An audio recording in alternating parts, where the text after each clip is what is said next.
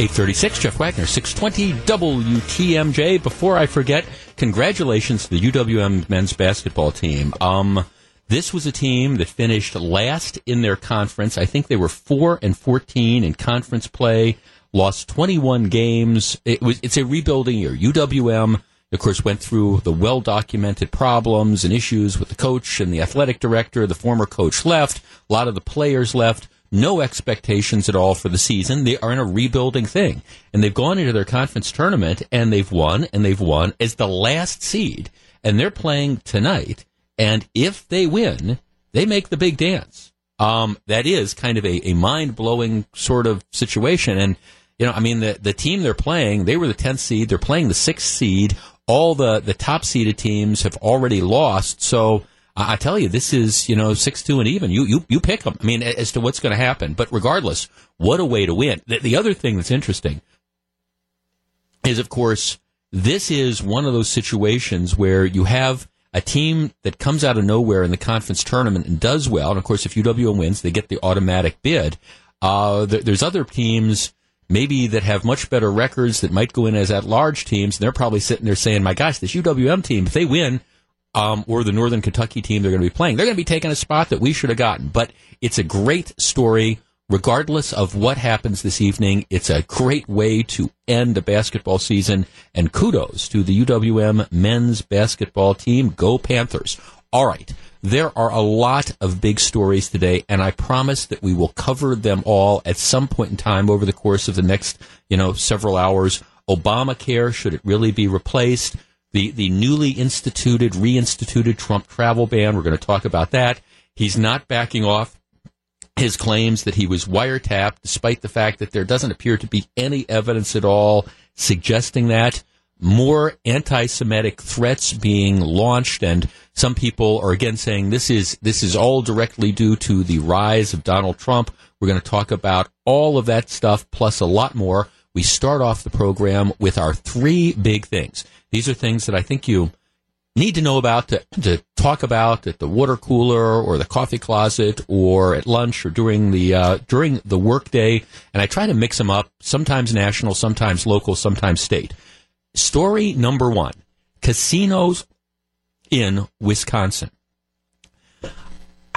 I firmly believe that if you look back at the Jim Doyle legacy, one of the worst things that the Doyle administration did was the various gambling compacts that it cut with Indian tribes, giving Indian tribes the exclusive right to gaming in Wisconsin. But even among the Indian tribes, there were winners and there were losers. A couple of the tribes were the big winners. The Ho-Chunk, who have a principal casino, of course, outside of Madison, the Wisconsin Dells area. The Potawatomi, who have their huge casino down in Milwaukee. And the Oneida, who have their huge casino in Green Bay. Those are the 3 big tribes, the big winners.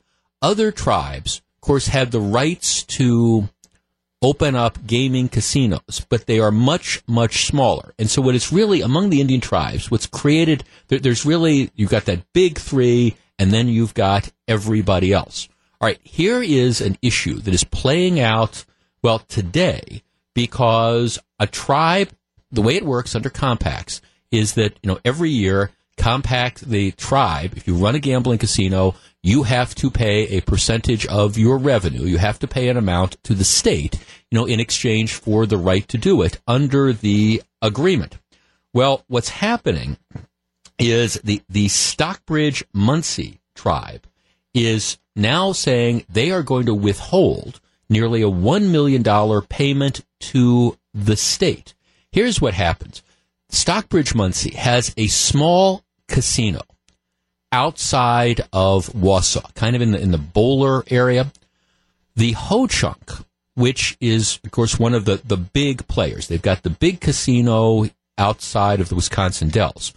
Under their agreement, they have the right to run the big casino, and they also have the right to run certain ancillary gambling facilities. These ancillary gambling facilities are really, it's like a convenience store. You have a convenience store, you have a gas station, you can put slot machines in there. That's what the ancillary facilities are.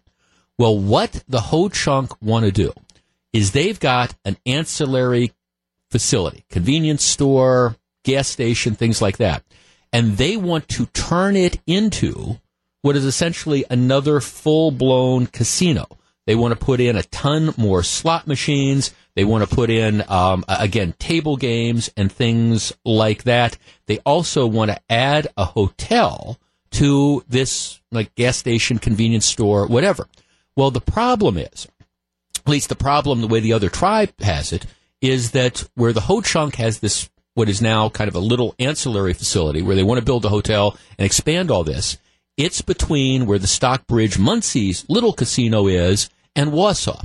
And one of the first rules of gambling is you almost never drive past one casino to get to another one. So the Stockbridge Muncie tribe is saying, if the Ho-Chunk are allowed to go ahead and do this, it is going to just destroy us. It said we're going to lose about 37% of our revenue. It's going to cost us $22 million. This is going to destroy essentially our gaming industry because they're going to siphon all this off, and it's illegal. They shouldn't be able to turn this small ancillary facility into a full-blown hotel.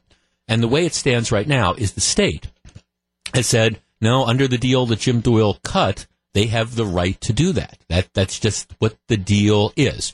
And so now the smaller tribe is saying, okay, we're going to withhold our $1 million. That's the only way we have of trying to gain some leverage.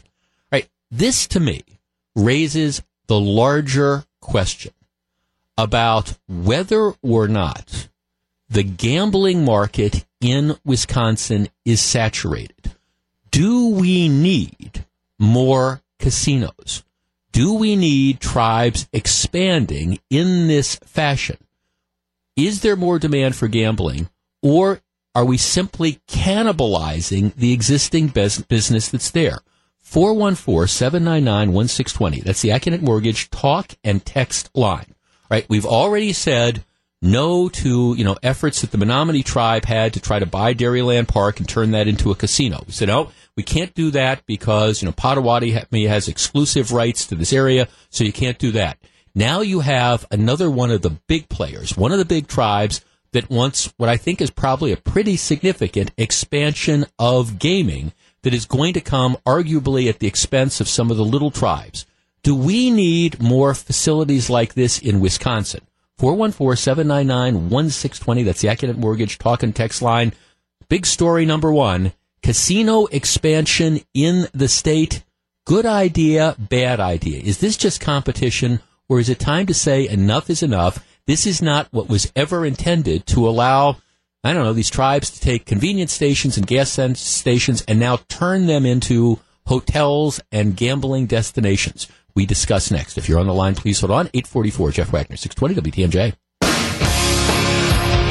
847, Jeff Wagner, 620 WTMJ. All right, the Ho-Chunk tribe, which is one of the big casino operators in the state, they want to turn a small ancillary facility in central Wisconsin, like a gas station, convenience store that's got some slot machines. They want to build a hotel. They want to add hundreds of table games and slot machines. And one of the little tribes that is between Wausau and where this place is going to be is saying that you can't do this. This is going to destroy us. Right now, the state is siding with Ho-Chunk, saying that this is what the agreement lets them do. There's nothing we can do to stop it. My question is, do we have enough gambling in the state? Do we really need more full-blown casinos? Ron in Wauwatosa. Ron, good morning. Yes, sir. What do you think? I think just like fast food restaurants, look at them. They're all across the street from each other. We need more casinos and more competition. Look at Dairyland. Mm-hmm. Potawatomi didn't want Dairyland in there. Why? They didn't want the competition. Exactly. So that's my answer, and I'll let you go. There's probably other people. Okay, I guess my question, though, Ron, would be, all right, is this really going to lead to more competition? I'm a free market guy, and I believe in competition. But let's take a situation where you have one of the, and I don't want to say it's a have-not tribe, but it's one of the small tribes that runs a small casino on their property. And then you have one of the big players like the Ho-Chunks that decide, okay, we've already got this huge casino in Wisconsin Dells. We're rolling in the dough. Okay, we're one of the big winners when it comes to casino gaming. So here's what we're going to do. We're going to take this little small facility we have that's between Wausau and where the Stockbridge-Muncie tribe is, and we're going to turn this little small convenience store / thing, we're going to turn this into a full-blown casino. Is that really going to generate more competition, or is more likely what that's going to do is just run the other tribe out of business because they're really not going to be able to compete? And you're also, again, unlike fast food restaurants where people drive around. I mean, okay, some days I might feel like Kentucky Fried Chicken. Some days I feel like Arby's. Some days I feel like McDonald's. And you can compete on those things. Again, gambling is pretty much gambling. And the general rule of casinos is you typically, like I say, you don't drive past one to go to another. And that's what the Stockbridge-Muncie folks are saying. They're saying, hey, look, we don't mind. If they want to have a convenience store with some slot machines and stuff like that, these are ancillary casinos. We get that, but that's not what they're doing. They are turning this ancillary casino. They're going to build a $33 million hotel complex. They're going to just destroy this. Now, again, the state says there's not too much we can do because, well, our hands are tied. Ted in Oak Creek. Ted, you're on 620 WTMJ. Good morning. Good morning.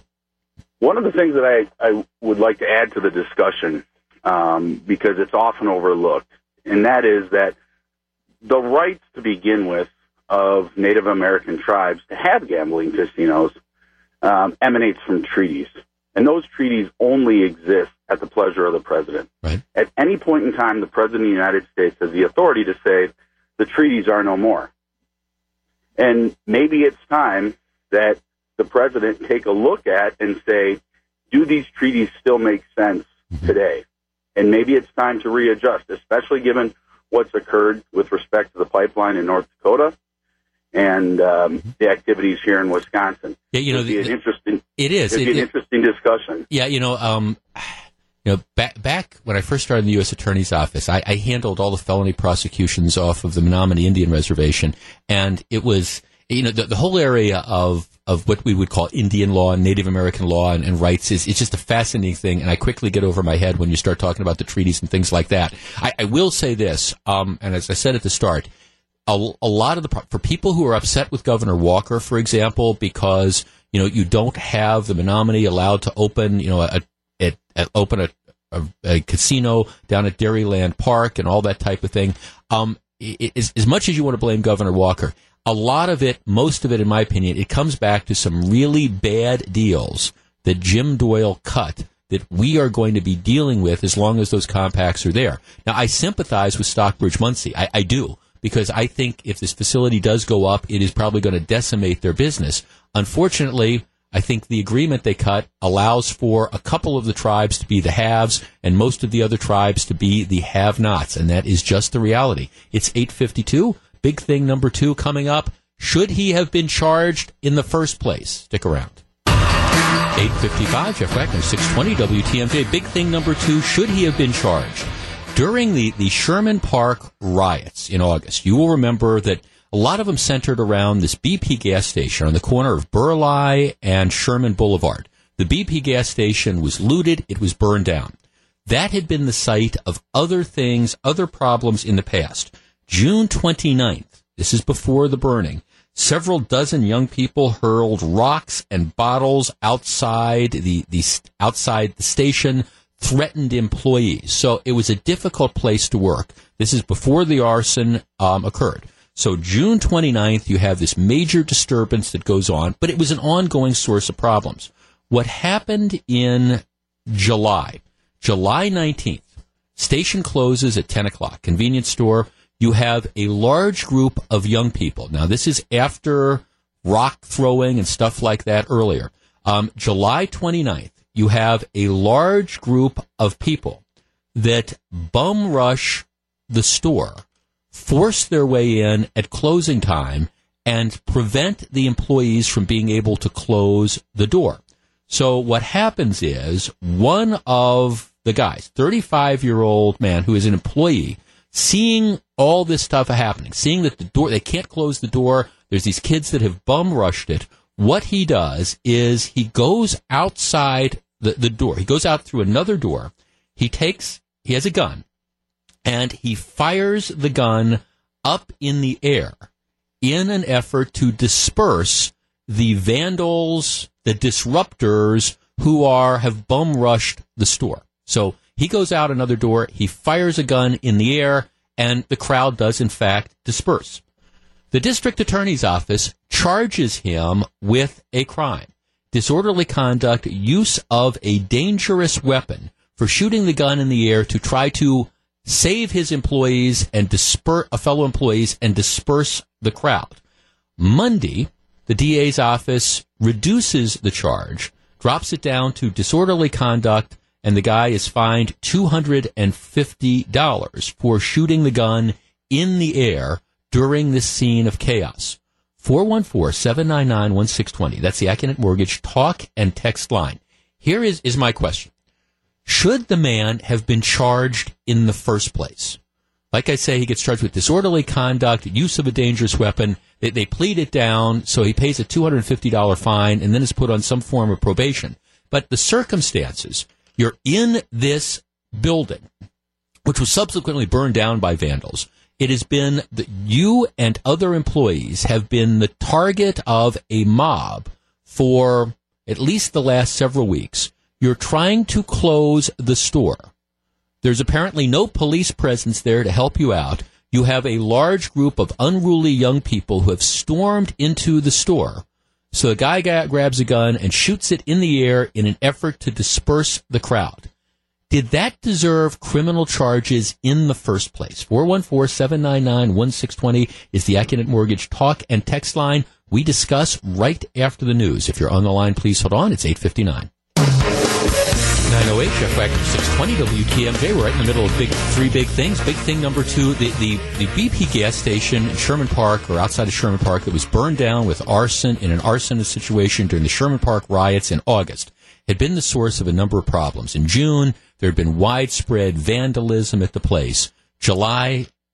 Mid-July, right as the store is closing, a large group of unruly young people bum rush the door, force their way into the store. Employees are trying to close the door. They can't. Now, this place has a history. One of the employees grabs a gun, has a gun at the store, goes out another door, fires a couple shots into the air to disperse the crowd. John Chisholm's district attorney's office does not, to my knowledge, charge anybody in the crowd, does not charge any of the mob, but charges the 35-year-old guy who, in an effort to try to scare off people to protect the store and protect the other employees, fires the gun into the air. At first, they charged him with disorderly conduct, use of a dangerous weapon. Then they pretty much pled it away. On Monday, he pled guilty to an amended charge, which means they plead it down, disorderly conduct, and he was fined $250. 414-799-1620 is the Acunet Mortgage talk and text line. I guess I look at this like this. Why bother? I mean, seriously, is this where the Milwaukee County resources are going to be spent? If you really believe that this guy committed a serious crime, well, all right, then you go ahead with the serious charges. But to charge this thing and then in an effort to save face, to plead it down to next to nothing, is to me just almost insulting. This is a case where you should have used, in my opinion, prosecutorial discretion. There shouldn't have been any charges brought against this man in the first place. On our text line, let's see, Catherine writes, the guy shouldn't have been charged. He was protecting property, and, I would add, he was protecting his fellow workers, but he should have called police to handle the crowd before he took the law into his own hands. Well, that's true to an extent, but the police couldn't protect him. I mean, the police were not able to stop what had been going on in this store before and afterwards. Let's see, another one. I see it no different as to what protections the Castle Doctrine gives you for a private residence. He needs to protect the life and his employees. Carol in Menominee Falls, right, do not charge the employee at all. Make sure identifiable members of the crowd are prosecuted to the fullest extent of the law. Yeah, I say yes to all these different things. This was, in my opinion, a poor exercise of prosecutorial discretion to begin with. I think Chisholm was trying to appease certain members of the mob. By mob, I don't mean mafia. I mean the mob, the vandals, the destructive community. My big question would be, why weren't the people that were bum rushing the store? Why weren't those people charged en masse with doing that, as opposed to the guy who, working in a place where you have a history of this type of stuff, and by the way, a month later, the place gets burned down in an arson during the Sherman Park riots. This is the person that you're going to single out and charge? Really? Barry in Brookfield. Barry, you're on 620 WTMJ. Good morning. Yeah, thank you. People wonder why Milwaukee's such a mess, and this is exactly it. You have a government system that is completely broken down, where the prosecutor is prosecuting the wrong people. I don't think the police feel like they're supported by the leadership, either their chief or the mayor, and so, what are they going to do? It's just a revolving door. These hoodlums that come in, cause trouble, and they don't do anything about it anyway. So they're not going to risk their own career to get involved. So, well, Barry, I'm trying to put myself in the picture. If I was working in this convenience store, okay, knowing the history, okay, the place has been vandalized. You've had the mob that have been throwing things before. It's closing time. The store gets bum rushed. They're not allowing the employees to close the store. It looks like it's going to get worse. You're afraid for your life. You're afraid for the lives of your co-workers. Yeah, okay. Should he have fired the shots into the air? Probably not. But at the same time, I mean, who is the real victim here? To me, it's the store owner and those employees, not the mob. Right. Yeah, and it certainly it's not a good thing to be shooting a fire in town, but what are you going to do? Wait for the police? I mean, the sheriff of Milwaukee County is saying on the radio, we can't come help you out. Right. Exactly. And you've got this emerging situation. Was he technically wrong? Yes. Did he technically violate the law? Yes. Thanks for the call. But I mean, really? And here's the bigger point of this whole thing. If you really felt it was a crime, and this tells you that this tells you the motivation of the district attorney in this case. If you really felt that this was something that was actionable, then don't give the case away. I mean, what happened on Monday, the plea down was a way of the district attorney's office saving face. We're going to issue this charge, and it's a more serious charge, and then we're going to kick it down and fine the guy $250 so we can say that we ended up getting a conviction. Well, all right, why bother then? I mean, if you don't feel it is significant enough behavior to really, stick with your guns, no pun intended, and really prosecute the guy for the crime you believe he committed, why bother bringing the charge in the first place if it's not small p political type of stuff, again, to appease those elements in the community that, the guy's fired a gun in the air. Well, okay, concentrate on the reason why he fired the gun in the air, because his life was being threatened, employees' lives were being threatened. You had a mob that was bum rushing the business. Figure out who the bad guys are, for God's sake, and go after them. Coming up, big thing number 3, Republicans finally unveiled their plan to replace Obamacare. We will discuss. 9:14, Jeff Wagner, 620 WTMJ.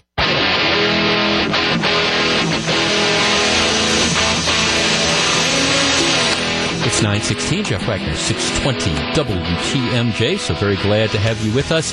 The Bucks come home to the BMO Harris Bradley Center tomorrow. They welcome Derrick Rose and the New York Knicks to Milwaukee. Our Bucks game night coverage starts with Buckshots, 6:40 tomorrow night. Big thing number 3, House Republicans unveil their plan to repeal and replace Obamacare. Now,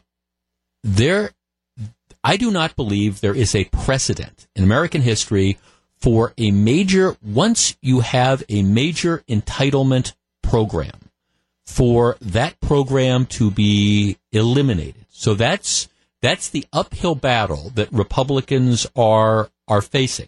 The plan, and there's a lot of details to it, and there's a lot of different aspects of it, but essentially what it would do is it would scrap the requirement that people have to have insurance.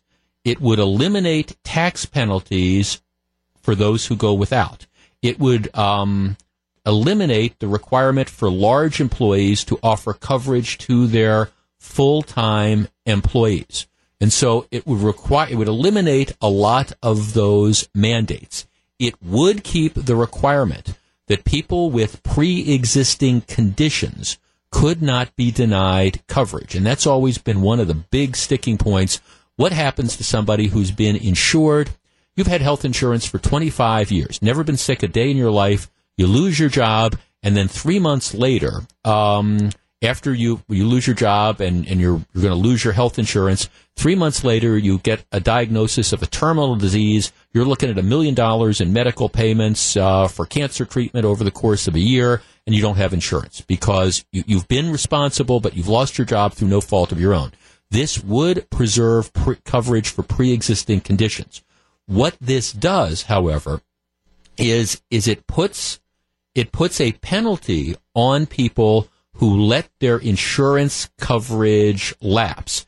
If you let your insurance lapse, insurers could increase their premiums by up to 30%. So there's not going to be a penalty for not getting insurance, but there is going to be a penalty if you let your coverage lapse.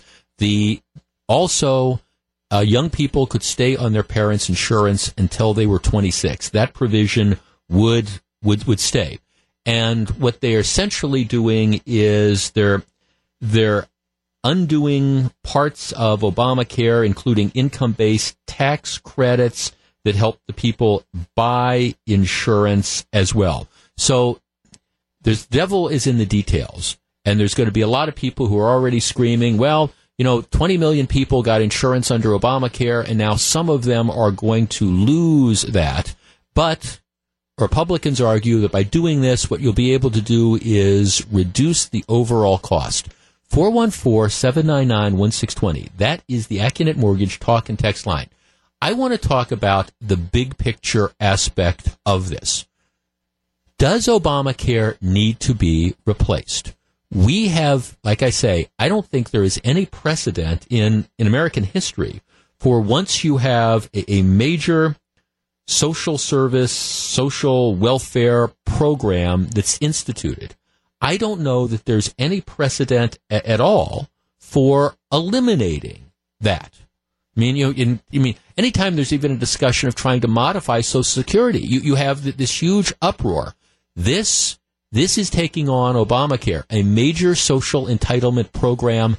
Does it need to be changed? Or, since it's been around for 6 or 7 years, is it just part of the culture and that we need to figure out a way to deal with it? 414-799-1620. That is the Accunet Mortgage talk and text line. Hondo is lining up the calls. We are back to discuss. Do you want to see Obamacare go away and be replaced? Or should we just let the system go as is? 921, Jeff Wagner, 620 WTMJ. 923, Jeff Wagner, 620 WTMJ. He's insulted the FBI, veterans, and women, just to name a few, and he tweets to his followers at 3 a.m. Is there anything President Donald Trump could say that finally goes too far? Steve Scafidi and Eric Bilstead give their take, 12:35. Joe in McGuanago. Joe, good morning. Good morning. How are you? I am well, thank you. Okay, the idea is to replace Obamacare with this different sort of system. Does Obamacare need to go? Yes. Okay, tell me why. Well, just my personal situation. In 2013, I had to buy private health insurance as I am self-employed. Right. At that time, I was able to purchase an affordable policy for about $300 for myself a month, for myself and my daughter, and we had multiple choices. Right. Additionally, I could purchase insurance for her across state lines as she was out of state. Right. For college if I needed stuff. I can't do that anymore.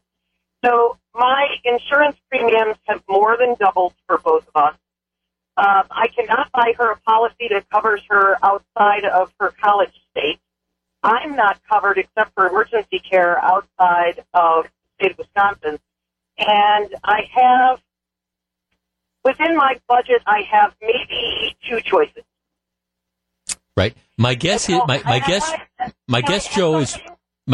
also is that because of your income, you probably don't qualify for any of the government assistance to help you buy the policies, right? So it's all coming out of your pocket?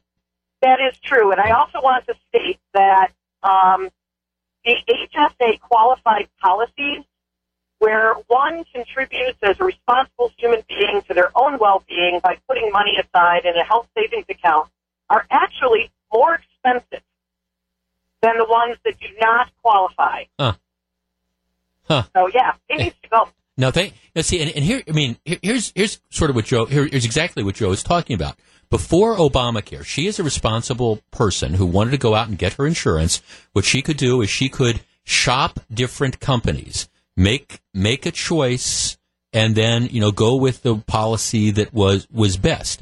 Now under Obamacare, you essentially, there's not a private insurance market anymore like there was before. Now you've got the Obamacare exchanges. So she gets on to one of the exchanges where you have a lot of people who've now come onto the exchanges, many of whom have health problems, whatever, and so the rates have gone up. The number of doctors that are available in many cases have gone down dramatically. The coverage probably isn't as good, and there's nowhere else that she can go. So she doesn't have necessarily her doctors. She's paying a lot more, and because there's no free market out there, because she's not able to shop around, she's not going to be in a position of being able to get the best deal. And in her particular case, and I know this happens to a lot of people, she makes too much money to get any sort of government subsidy at all, so she's paying more and more money out of her pocket. For people like Joe, she's in a much worse situation under Obamacare. Now, again, the good thing about Obamacare is it allowed people to come in and to get insurance, if they chose. But a lot of those people could have gotten insurance anyways. They just chose not to do that. It does deal with the issue of pre-existing coverage, pre-existing conditions, which is a huge factor, though. Mary in Oak Creek. Mary, you're on 620 WTMJ. Good morning. Hi. Hi, Mary. I was wondering what the big deal is for that having the coverage up till age 26 under your parents' plan.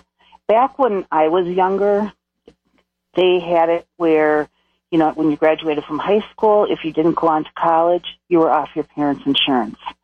They had it where, if you went to college, right, you kept your parents' insurance till you were done with college. Why can you keep it until 26 now? Well, because it's the politics of it. You're exactly right. I mean, I remember that.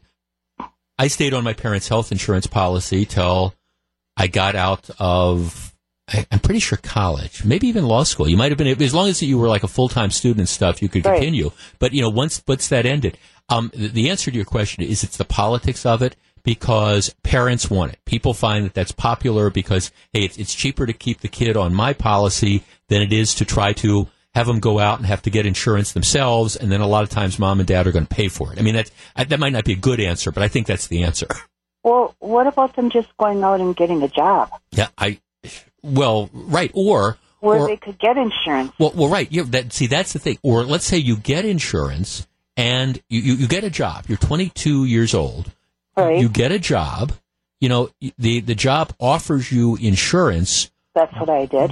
Exactly. Got a job. Right. If insurance is available to you, your question is, why should you still be able to stay on your parents' insurance policy and have the rest of us subsidize that cost as opposed to paying it yourself? Right? That's your question. Right. And the answer, thanks, Mary. The answer is politics. I don't have a better answer than that.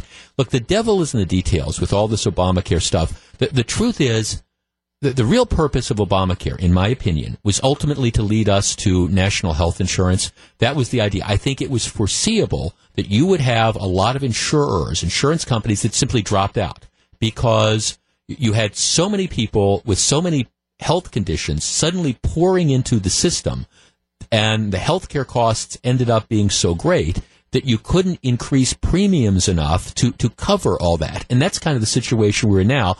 I think that was one of the intended consequences of Obamacare. Here, we're going to try to drive private insurers out of the market, and then the only choice is going to be for the government to take it all over.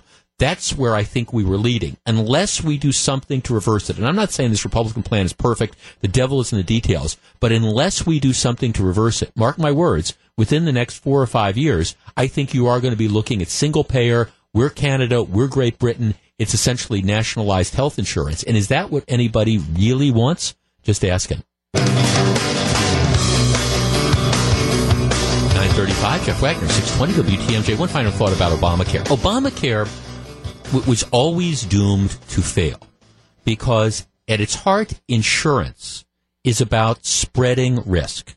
The idea that you have a mass of people, and let's talk about health insurance, and most people are healthy.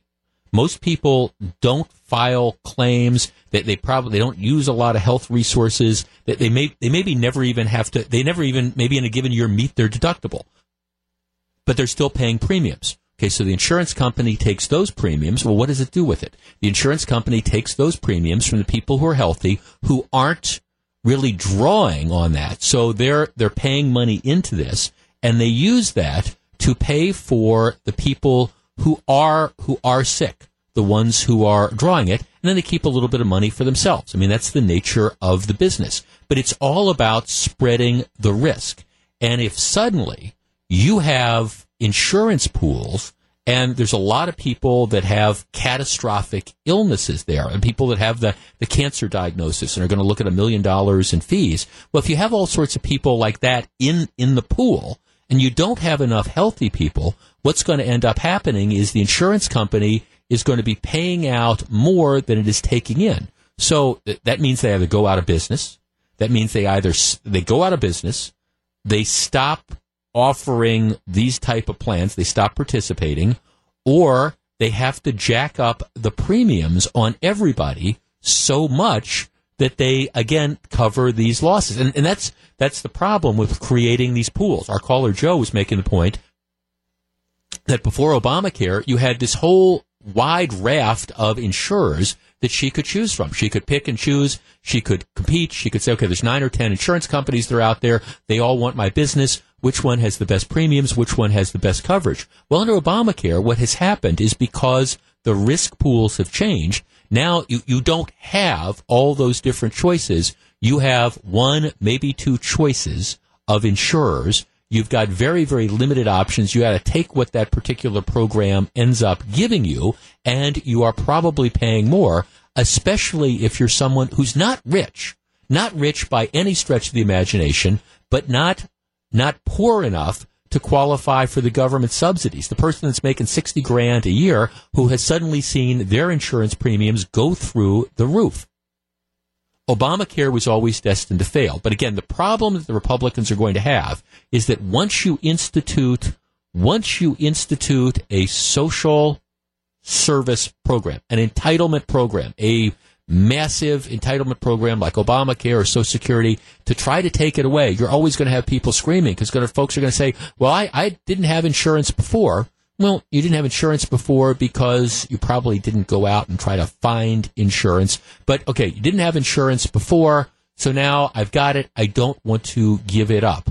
And if you can get something, in my opinion, that is a little bit more, that is more market-based and creates a penalty for dropping your insurance. See, that's part of the problem with this whole pre-existing coverage condition thing. You know, if you go along for years and decide, I don't want to pay into the system, but now, hey, I've gotten sick, now I'm going to be one of these net takers. Now, give me insurance during the sign-up period, or let me sign up, when it's due after 6 months or whatever. That collapses the system as well. So I'm not sure I have the answer, but I will tell you, unless you do something, we are going to be looking at nationalized health insurance, nationalized health system, I think within the next, in my opinion, like 5 years or so. And I don't know about you, but I don't want those choices taken away from me. I don't want them taken away from, my employer.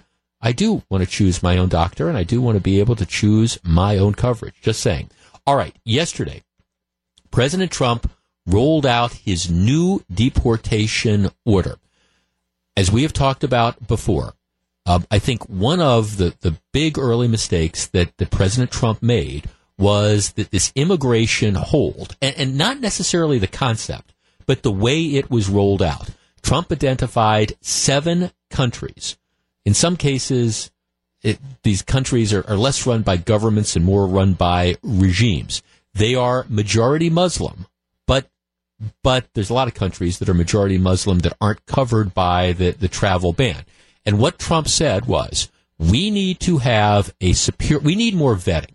We need to figure out, because these countries, these regimes, don't do a good job of determining who is leaving the countries, that we can't trust them. What we need to do is we need to put a temporary hold on immigration from these countries So we can improve our vetting process. Now, as we have discussed before, the problem was the way they went about it. And it's just mind-boggling to me that you don't have somebody in the administration who would have asked these kind of questions. Like, all right, what do you do with people who are already legally allowed to be in the U.S. from one of these countries? What about green card holders? What about visa card holders? Whatever. And nobody apparently had that answer, which created this whole, just this huge issue that developed. It also created problems for the Trump administration in court because if you're a green card holder or you're here on a visa, you have, under the law, certain due process rights. Not as much as an American citizen would have, but you do have some rights. And the Trump administration, in its initial order, apparently did not recognize that. So here's the new order that they rolled out yesterday in an effort to deal with the court issues. Starting March 16th, so there's, again, a 10-day period, phase-in period. Starting March 16th, foreign nationals from Sudan, Syria, Iran, Libya, Somalia, and Yemen who are outside the U.S., so these are people who are not in the U.S., who do not have a valid visa and do not have a green card, may not enter the U.S. during a 90-day suspension. The order also reduces the number of refugees that we're going to accept from 110 to 50,000. But the bottom line is, this is saying we're going to put a temporary halt on people who so far have not been approved to come in the United States until we can improve our vetting procedures. A lot of people think that is going to pass constitutional muster. The usual suspects are out there saying this is nothing but a war on Islam. This is nothing but, again, the Islamophobia that is going on by trying to impose a more significant vetting process on people from these 6 countries. All right, 414-799-1620. That is the Accunet Mortgage talk and text line. Okay, let's tee this up. The new order that Trump is putting into effect, identifying 6 countries, exempting people who already have green cards or visas or whatever, and saying, hey, for 90 days, 90 days, no more people coming in from these countries while we figure out a better vetting process. Is that unreasonable? 414-799-1620. That's the Accunet Mortgage talk and text line. We discuss next. If you're on the line, please hold on. 943, Jeff Wagner, 620 WTMJ.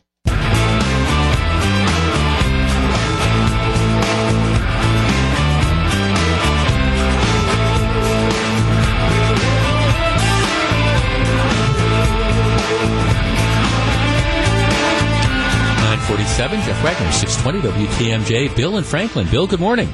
Good morning. What do you think? Well, this process already goes on, and it goes on bilateral. If I go to China on a vacation, I have to buy a visitor's visa into China, which is good for 1 year. Right. People coming here from the Ukraine or Russia or Thailand have to apply for a visitor's visa. This gives us a vetting process to let us know who's coming into the country and that they just don't disappear when they get in here. Right, and never having done the visitors thing to China, but my guess is it's not an automatic thing. You apply for it, right? And there is some vetting that goes on before you're allowed to come in, right? Yeah, you have to provide them with documents, right? Birth certificate and your passport, and yeah, that's the process. And you pay a healthy number just to get that visitor's visa to China. Yeah, and I guess I'm with you. I do not understand why this is so incredibly controversial. Now, again, I thought the rollout originally was ham-handed. I don't think it's amazing to me that somebody didn't say, what about people who already have visas or green cards? But this idea that we're going to identify some of these countries that really are, like I said, it's as much regime as it is country. We don't know who is coming through there just because we want to check it out. Why is that so controversial? I guess, Bill, I frankly don't get it. And what's really sad is that we do it with the Ukraine. It's very difficult for somebody living in the Ukraine to get a visitor's visa to come here. Right. And these are people who they want to be part of the Western European Union, and they want to be our allies. and we block them from coming. So I don't understand the distinction simply because we're doing this because of maybe a Muslim religious thing. Right. Well, that's not it. Yeah, exactly. Thanks. And of course, thanks for the call, Bill. And what's going on, of course, I mean, I understand the argument. They're saying, well, if you look at these 6 countries that we're targeting, they are, predominantly Muslim majority countries. In a couple cases, it's almost all Muslims that live in the countries. And so this is automatically a ban on Muslim. Well, there's a lot of majority Muslim countries that aren't included in this. So, I mean, this to me is the easy answer that you can launch into and jump into if you're going to try to attack this. But to me, the fundamental question is, does it end up making sense? Is this something that says, hey, we're not going to eliminate immigration from these countries. We're just simply going to say, you know what? There's going to be a vetting process before we allow you to come in, especially since we are not confident, secure, whatever, about the countries where you are coming from. This, to me, makes eminent sense. Now, the problem, of course, is the way the last one was rolled out, and because it was not explained well, and because it came in the context of some of the stuff that was said during the campaign where the speculation about maybe we should deport everybody who's Muslim, stuff that, it just makes you, your head explode. I understand that is the context. And so that's what all this type of stuff is going to be viewed on. But the idea of being able to vet people coming into this, I don't think you have an absolute right to be able to immigrate to this country. I mean, I think that we have the right to say we want to know who is coming in. And I fully appreciate that if you look at the various acts of terrorism that have occurred since 9/11, the vast majority of them, it's either homegrown terrorists or it's people who have come into this country on visas and things like that, and not necessarily from any of these these 6 countries. But that still doesn't mean, hey, if you've got hostile regimes that aren't in the process of vetting the people that are leaving, do we really just want to say, let's open the doors and let people in? I understand that this is going to get additional court challenges. I mean, the editorials are already out there saying, well, no, we appreciate that this is better and this is tailored to address the court's legal concerns, but we want to come in here anyways because we think this is, again, it's an attack on the Muslim religion. It's not an attack on the Muslim religion. It's an effort to try to make sure we know who is coming into this country. There is a distinction, not a distinction, and that's a distinction, and it's a distinction with a difference. And this particular rollout is different than what he did before. And I wish he hadn't have done it in such a ham-handed fashion a month ago. If you would have done this in a thoughtful way, explained it as it is now being explained, you wouldn't have half the controversy. 9:52, Jeff Wagner, 620 WTMJ.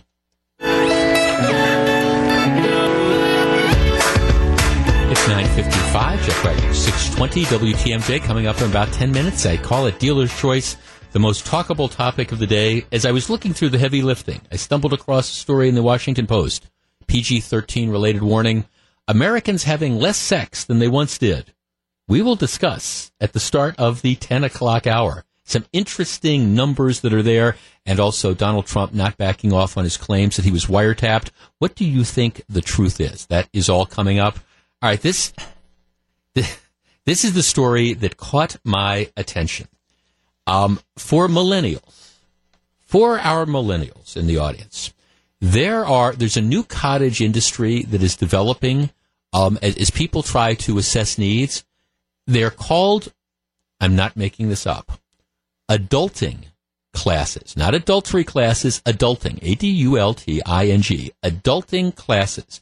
The idea being, let's get millennials together so they can learn stuff. And there are groups all across the country. For example, a public library in North Bend, Oregon, offering Adulting 101, basic how-tos for the ages 16 to 25. All right, so what are some of the things that you can learn in an adulting class? Know how to fold sheets? Know how to change a tire? Know how to cook dinner? Know how to balance your checkbook? Well, these are adulting classes. being established for millennials. Do you know how to fold sheets? All right. Now, at some point in time, I guess, I mean, I understand. I think it's important if you're going to go through life, it is important that you know how to fold sheets. I think it's probably important that you know how to change a tire, although I suspect most people just call AAA or the garage or whatever. Do you know how to basically cook dinner? Yeah, I get this. But seriously, have we gotten to the point in America 2017 where we are so dysfunctional that you need to take a class as opposed to, all right, teaching you how to fold sheets? Jane Metnair, who just walked in. Jane Metnair, you know how to fold sheets, don't you? I do, actually. Okay. All right. My guess is you've probably known how to fold sheets for most of your life? I would say no. All right. I did eventually. I think I looked it up on YouTube. You learned on YouTube? the fitted sheet. Because that's the tricky one. Well, I understand. But I mean, okay, when you were growing up, your parents never, as part of your chores, had you folding sheets or doing laundry or anything like that? No, I didn't do laundry. Wow. Okay, well. I ironed, but I didn't. Okay, but that would be another one that they have. You know how to iron. Right. Oh, yeah. Yeah, well, okay. See, this is the thing. I mean, we ask this question a lot rhetorically on the show. Where are the parents? I mean, really, okay, my producer Hondo says, I'm a millennial, and you can do most of the things because your mother taught you. Yes, you know how to put clothes in a washing machine. You know how to take clothes after they're in the washing machine and put them in a dryer. You did not need to sign up for a class at the North Bend Public Library to be taught this. You know how you can how do you need a class to fold sheets, for goodness sakes? I mean, all right, but let's take the fitted seats out of the equation for a minute. I mean, you just kind of fold them. Do you need rocket? Do you really need a class that teaches you how to fold a sheet? I mean, here, how do I wash dishes? Oh, I open up the dishwasher, I put some soap. I didn't know you had to put soap into the dishwasher. You push the button, you turn it on. I mean, seriously, balance your checkbook. I mean, okay, where are mom and dad and these type of things? And maybe this is just where we are in America in 2016, and maybe this is this kind of great cottage industry that's there. I mean, cook dinner. Now, I get it if you want to be a gourmet cook and you want to go and learn recipes, but that's not what this is. This is essentially, all right, how you take a hamburger patty and put it in a frying pan. I mean, for God's sake, how much more can we dumb down life? Just asking. 9:59. A dealer's choice is coming up. It's the story that caught my attention. The numbers are staggering. Stick around. 9:59. Jeff Wagner, 620 WTMJ. 10:08. This is Jeff Wagner. Glad to have you with us. All right, this is the segment. I do this time every day. I call it Dealer's Choice. It's a topic that is not the most significant topic. I acknowledge that necessarily, but it's one that I find to be just incredibly talkable. It's that one that kind of just tickles my fancy and just makes me think about different stuff, and hopefully you will find it interesting as well. Now, on this program, we do a lot of heavy lifting. We do talk about topics of substance. I mean, so far today, we've talked about the overspread of casinos in Wisconsin and Obamacare and the travel ban and, a guy being charged criminally for shooting a gun, those different types of things. So I concede that this next topic is not in that category. Nevertheless, as somebody who is fascinated by the human condition and trends in society, I admit this has captivated my attention. Now, what I need to do at the start is I need to give my PG-13 related warning, because this topic is PG-13. So if you're driving around in the car and you've got your 8-year-old son or daughter with you and you don't let them listen to PG-13 related stuff, you can check out. Come on back in a couple minutes. So PG-13 related topic. Give you a couple seconds just to find something else. Okay, that's the warning. All right, I'm looking through the Washington Post last night, and again, I was sort of researching the Trump travel ban thing, and I've been following the wiretap claims, and I'm trying to really understand where it came from. So that's why I was actually looking at the Washington Post, and I come across a headline that caught my attention: Americans having less sex than they once did. A new paper published yesterday in something called the Journal of the Archives of Sexual Behavior, which I confess, up until yesterday, I was never aware of, shows a drop in the number of Americans who are having sex, a dramatic drop. It's a drop across gender, race, region, education level, and work status. So, I mean, it's across the waterfront. People are having less sex. Here's what it says. They looked at data from 1989 to 2014. And again, the problem is, I guess with some of this data is that it's sort of self-reported. I'm sure they're asking people, so people always lie. But here is it. The study found that American adults have sex 7 to 9 fewer times per year than in the 1990s. Back then, all right, here's this dazzling detail to wow your friends at lunch and stuff. Here, according to the survey, back then, the average person had sex 60 to 62 times a year. That was back in the 90s. By the early 2000s, the frequency began by the early 2000s, the frequency began to slip, and by 2014, it had declined to less than 53 times a year. So that's what they say, the average person, 53 now, down from 60 to 62. Right? See, that's this dazzling detail to kind of discuss. When looking only at married people, the drop was even sharper, from around 73 times a year in 1990 to around 55 in 2014, bringing the frequency of sexual activity below that of never married people. So those are what the numbers are, and it does appear kind of consistent. But then the interesting phenomena to me, and this is the social question, the question is why? You know, what is it that is causing that to happen? Do people not like it as much? I'm just throwing this out there. Do people not like it enough? Or is there something else? I have theories. on this. Frankly, I believe these numbers. I believe that there is an overall trend of this decreasing. And I have a couple theories as to why it is going on. All right, 414-799-1620. That is the AccuNet Mortgage talk and text line. We're just going to do this for one segment, but this is this dealer's choice thing. You do not have to call in and tell me whether you are average, above average, or below average. That is not what I want to know. What I am curious about is if we accept these numbers, that there is less of this going on, less people getting busy on a regular basis. Why is that? Why has this declined? What is it in our society that is making this happen?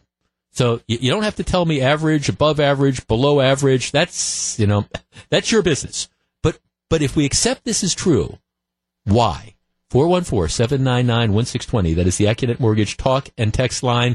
And this is one where sometimes it's all guys that call. Sometimes it's women. I am hoping we get input from both men and women. We discuss next. If you're on the line, please hold on. It is 1014. Jeff Wagner, 620 WTMJ.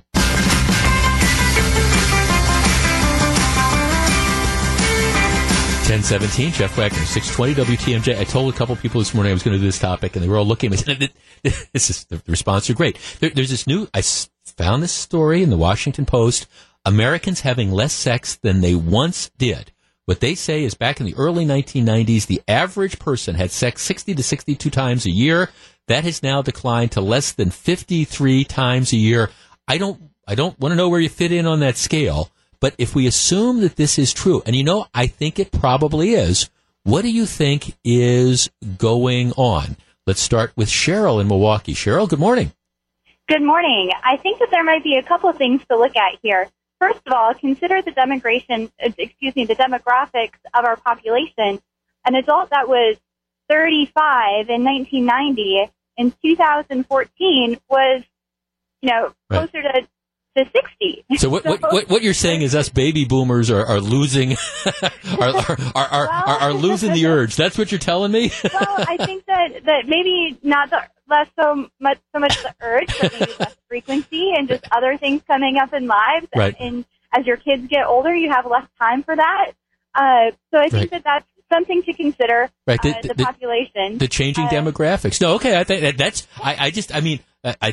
I mean, obviously, maybe that's the thing. The spirit is willing, but the flesh is weak. Something like that. It's possible. But of course, you've got at the same time you've got all the millennials coming up. And again, I don't know, but as a student of the pop culture, it seems like at least if you read some of these stories about hookups and stuff that's going on. Well, I mean, the 50-something number is, of course, an average. 414-799-1620. That is the Accunet Mortgage toll-free talk line. I have a couple theories on this. Let's talk to Julie in Appleton. Julie, good morning. You're at 620 WTMJ. Good morning. What do you think? I believe that it is going down, but I think there's a couple of things. One of the main things is we are just too connected. We are connected with the internet, the Netflix shows, social media, things like that. Julie, I agree with you, and I understand what you and I are about to say. It might sound silly, but it's kind of like, oh, honey, come to bed. No, I want to check my Facebook page one more time, or I'm on the internet. I'm surfing this type of stuff. You go ahead on up to bed, and I'll be up, and then 2 hours later, it's what happens. Yeah, we as a society are completely filled with social media and constantly on some sort of electronics. Right, and I believe another thing is too many people are helicopter parenting, and we are running around chasing after our kids, constantly putting them in this and that. When I was a kid, we had bikes. We got there. Okay. Our parents didn't drive us anywhere. Okay, I got to stop you there for a second. I was with you on the social media and stuff. I'm not sure how the helicopter parenting ties into the couples getting busy with each other, fewer times. I just feel that parenting, we are constantly running around with our kids much that we are so busy. By the time we get home, we check our Facebook and we're exhausted. Yeah, well, I do think one is it is social media. I think people just all right, here, yeah, I'm gonna be with you a little bit here. I'm just surfing these type of things. I do think it is that constantly plugged in thing.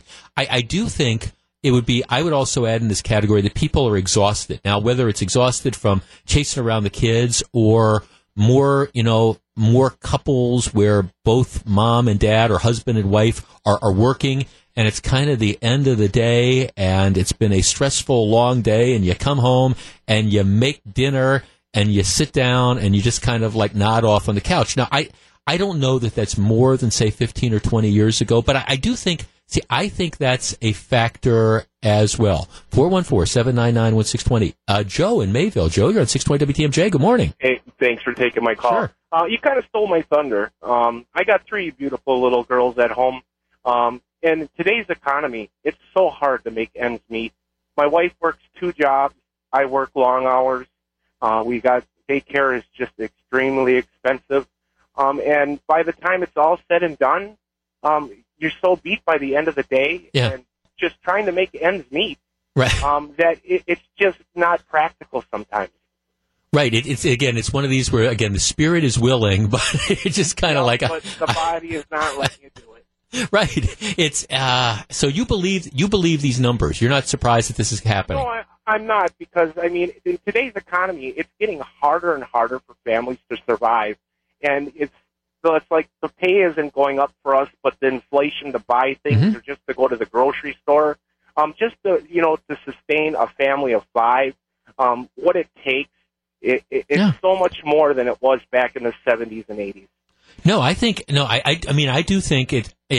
do think when you have, more people that are working and more people that are working longer hours, I do think, this might sound superficial, I do think there's more entertainment choices that are out there, now, hey, when I was a kid, you had the 3 or 4 TV networks that were there. Now you've got, there's a movie on. I'll be up in a little while, honey. Just go ahead. I'm sure that there's a lot of this stuff that is going on. Oh, the guy that was going to give me numbers dropped off. Okay, Mike in Muskego. Mike, you're on 620 WTMJ. Hello. Yeah, hi, Jeff. Hi, Mike. Thanks. First time caller. This is what motivated you to pick up the phone. Okay. Well, welcome. First of all, I think a lot has to do with the demographics of the ages of our country, too. I think you got to keep in mind that when you have the largest group, I think, that's in the country is the baby boom group right now. There's some 60, 70 million people of us that are baby boomers. And let's face it, as you get older, I mean, probably the numbers of times that you're active sexually is probably dropped significantly. Yeah. So I don't know if the Washington Post article, broke it down by age group or anything, but I think that would be kind of interesting. Well, I actually, it does. And that, it's no surprise. I mean, it does find a steady decline in frequency as people age. It says over 80 times a year for people in their 20s, about 60 times a year by 45, and 20 times a year by the age of 65. So, I mean, it does kind of reflect that. But overall, I think what it also suggests, though, is even in all those different brackets, there has been a steady decline that is going on. Getting all these people saying, what are the numbers? I missed them. Okay, well, this is what the numbers are. Average person has sex back in the early 1990s, had sex 60 to 62 times a year. By 2014, it had declined to less than 53 times a year. So a steady drop. I think it's true. I blame it on social media. I blame it on jobs. I blame it on the different entertainment choices. Maybe we can blame it on Trump, too. What do you think? Maybe, are people stressed out because of Donald Trump? I don't know. He gets blamed for everything else. Maybe lump that in. Just saying. It's in the Washington Post. Americans having sex less than they once did. Interesting study. Do with it what you will. 1025, Jeff Wagner, 620 WTMJ.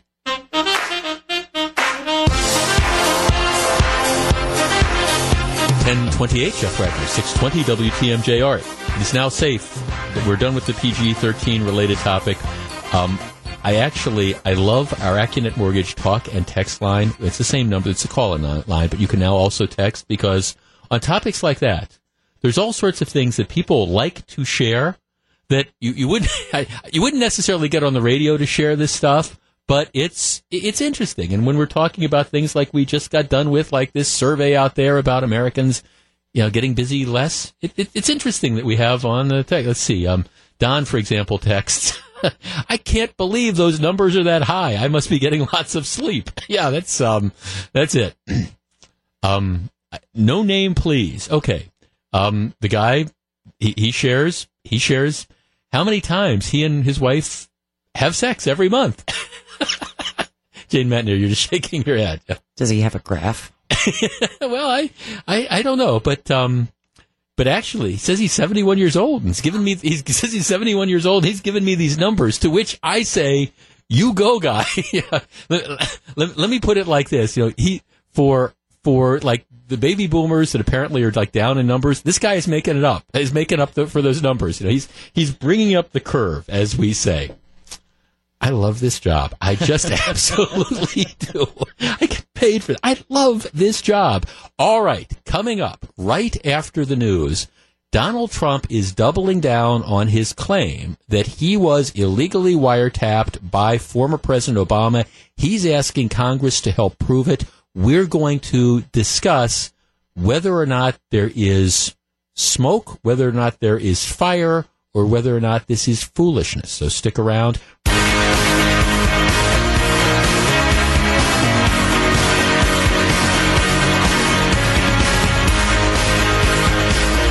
It's 10:35, Jeff Wagner, 620 WTMJ. Some say celebrities and others in the news should not comment on the current state of politics in the United States. Does Miss America 2017 agree? She stops by Wisconsin's Afternoon News at 3:21 today. Okay. Donald Trump last week had a very good Tuesday. His joint address to Congress, I thought, was exceptional. I give him an A. I think some of his detractors, and the Wall Street Journal had a great editorial yesterday. I think it was titled something like, Washington goes nuts. The Trump detractors, not willing to allow him to have his presidential moment in the sun, then decide to bring out the long knives. They attack Jeff Sessions. You get crazy Nancy Pelosi saying things like, well, Attorney General Sessions should be charged with perjury because he was being asked in his confirmation hearings about whether or not there was any contact between the Russians and the Trump campaign, and he said he hadn't had any. And it turns out when he was on the Armed Forces Services Committee, he met with the Russian ambassador. Okay, well, Nancy, kind of dial it down. So after that hysteria, then at the end of the week, you have these allegations. Oh, Vice President Mike Pence, turns out when he was governor of Indiana, he conducted some state business, some Indiana business through a personal email account. This is the Hillary Clinton scandal. Well, no, Indiana law lets you do this, and it's not like he was dealing with classified information. But again, so you have the long knives that are out trying to bring down President Trump. And I'm sure it is frustrating. All right, which brings us to the tweets over the weekend. 6:35 a.m. On March 4th, he sends out a tweet. Terrible. Just found out that Obama had my wires tapped in Trump Tower just before the victory. Nothing found. This is McCarthyism. That was 5:35. I guess let's see. I don't know if it's Eastern or Central time, but okay. Then 14 minutes later, he sends out another tweet. It says, is it legal for a sitting president to be wiretapping a race for president prior to an election? Turned down by court earlier, a new low. All right. Then 3 minutes later, I bet a good lawyer could make a great case out of the fact that President Obama was tapping my phones in October, just prior to the election. And then 10 minutes after that, how low has President Obama gone to tap my phones during the very sacred election process? This is Nixon/Watergate, bad parents or sick guy. All right. So, now you have the President of the United States who is saying that during the campaign, my phones were tapped. And it was at the direction of the former President of the United States. Now, this is a really, really big deal. As somebody who in another life ran wiretaps, not national security wiretaps, but I know what it takes to put together the wiretap applications and all the things that you have to show in order to get it, probable cause, there's a crime committed, etc. So, I know how much work goes into that. In my career, I probably ran 10 to 15 wiretaps. They're lengthy, it's a lot of work, it's labor intensive, and it's significant to do that. Now you've also got the national security players, and that's a sort of different rule where you go in and you ask for, the NSA goes in and asks for stuff. It's handled a little bit differently, but still there is a standard. So the former head of the NSA comes out and says, we have no idea what President Trump is talking about. The head of the FBI, James Comey, comes out and says, we have never wiretapped Donald Trump. We haven't wiretapped Trump Tower. We don't know what he is talking about. And, of course, then all the talking head shows go ballistic, saying, all right, where is the evidence of this? And essentially the Trump folks come up with, a talk radio host who linked to a couple of these alt-right sources who used some things related to anonymous sources, who said, there were, some of the Trump associates might have showed up on some of these intercepts, which doesn't mean, even if you have, for example, if you're wiretapping Russians and they end up talking to Trump associates, for example, that doesn't mean that the Trump offices are wiretapped. It might mean, okay, if Hondo's phone is being wiretapped, and he calls me, I'm going to show up on that wiretap, and it's not because not because they're wiretapping me, it's because I'm talking to him. But in any event, this is a dispute which is not going away. The president is now going to Congress and saying, I want you to help find evidence that my phones had been tapped by Barack Obama. Let's conduct an investigation. Let's get the House and Senate Intelligence Committees looking into this. All right, let's take a step back and let's take a deep breath. 414-799-1620. That is the Acunet Mortgage talk and text line. Do you believe that the government, President Obama and the institutions of the government, do you believe that they were wiretapping Donald Trump? I mean, targeting Donald Trump, wiretapping his office, wiretapping Trump Tower during the course of the election season. Do you believe this stuff was going on?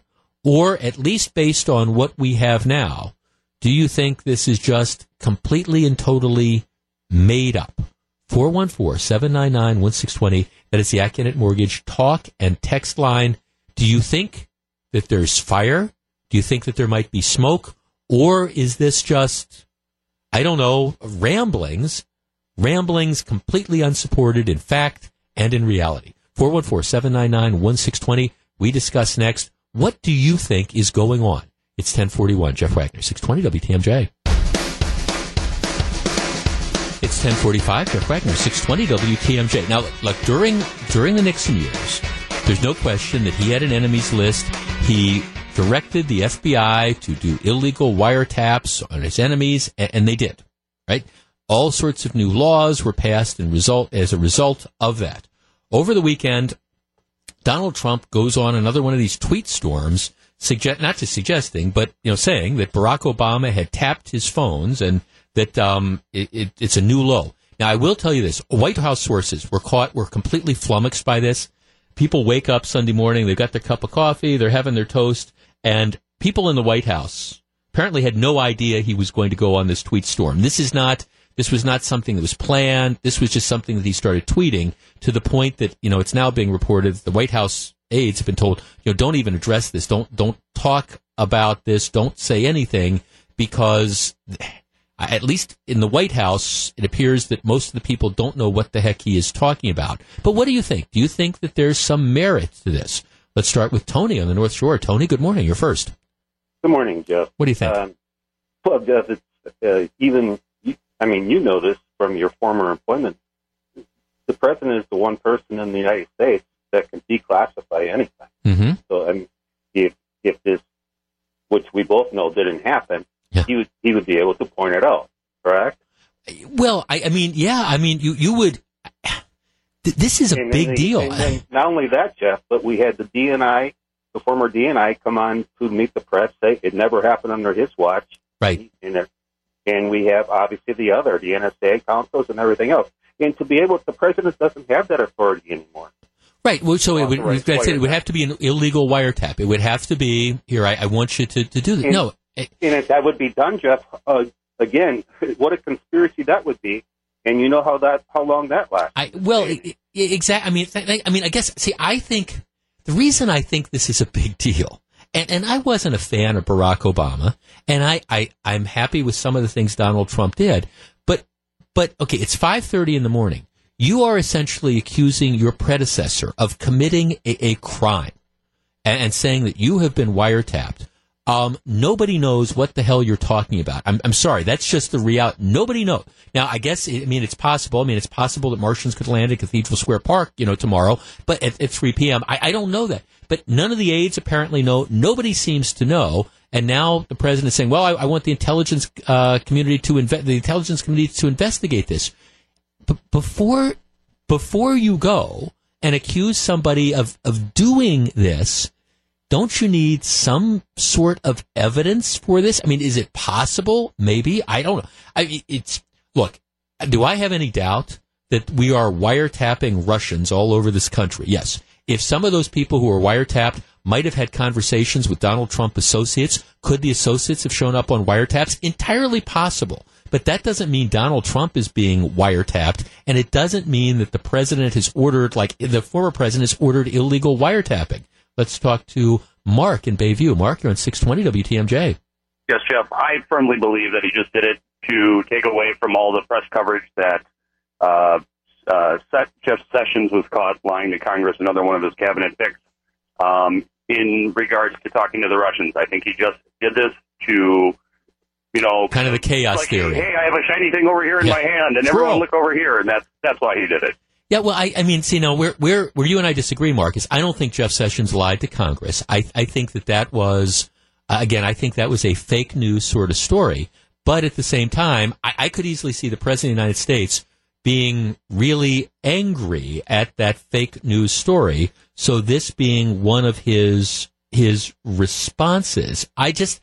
If you're going to say things like this, don't you have to have solid proof to back it up? There's a big PolitiFact thing out. It's in today's local newspaper and others as well. I'm not a fan of PolitiFact, but it kind of breaks down. They said to the Trump administration, where does this come from? And you get a lot of humana. Well, okay, there's this alt-right thing called Heat Street, and they cite some, anonymous, unsourced report somewhere else. And they're just, before you say something like this, doesn't there need to be, some basis? Roger in Janesville. Roger, you're on 620 WTMJ. Good morning. Yeah, I think it's possible for it to happen, but he's just taking a shotgun approach, trying to see if he can hit a target, and he should just shut up. He's making himself look like a fool.